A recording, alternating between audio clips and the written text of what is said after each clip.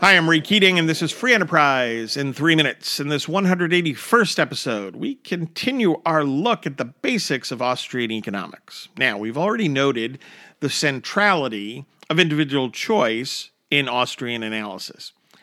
It follows that what people think and believe matters a great deal in how they value goods and services and how they will act. Again, explaining human actions is a major emphasis for Austrian economists. How the market works, or the market order, is about exchange behavior for Austrians, with the institutions within which such exchanges take place being of significant importance. So prices reflect the choices of individuals in the market, again, based on their subjective valuations, and thereby provide an efficient summation of the relevant information pertaining to exchange in the market. It doesn't matter why prices change, but the price changes themselves provide the necessary information for individuals to make decisions. As for institutions, private property, for example, provides powerful incentives for efficiently allocating resources. That is based on a rational calculus. Also, social institutions aren't simply givens. Instead, they emerge from actions taken by individuals. Therefore, no individual or group set out to create the market or the price system. Instead, such institutions emerged from individuals seeking to better their lives. The same can be said about competition. Austrians view competition as an activity, as a process of discovery. Therefore, Austrian economics recognizes the critical role that entrepreneurs play in the economy. Austrian economist Peter Boettge explained it this way, and I quote, "The entrepreneur is alert to unrecognized opportunities for mutual gain. By recognizing opportunities, the entrepreneur earns a profit.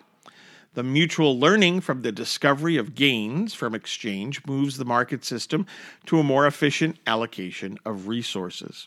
Entrepreneurial discovery ensures that a free market moves toward the most efficient use of resources. In addition, the lure of profit continually prods entrepreneurs to seek innovations that increase productive capacity.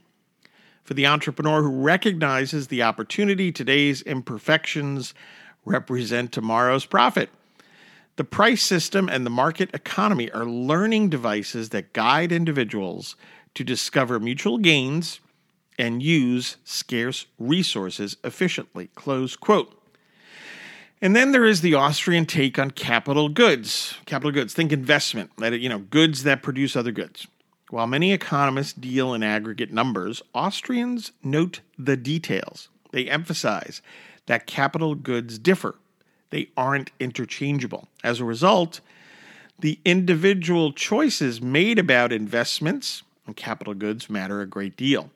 When those decisions turn out to be wrong, for example, perhaps due to government policies interfering with the price system or distorting incentives, resources then must be reallocated, and sometimes painful readjustments must be made in the economy.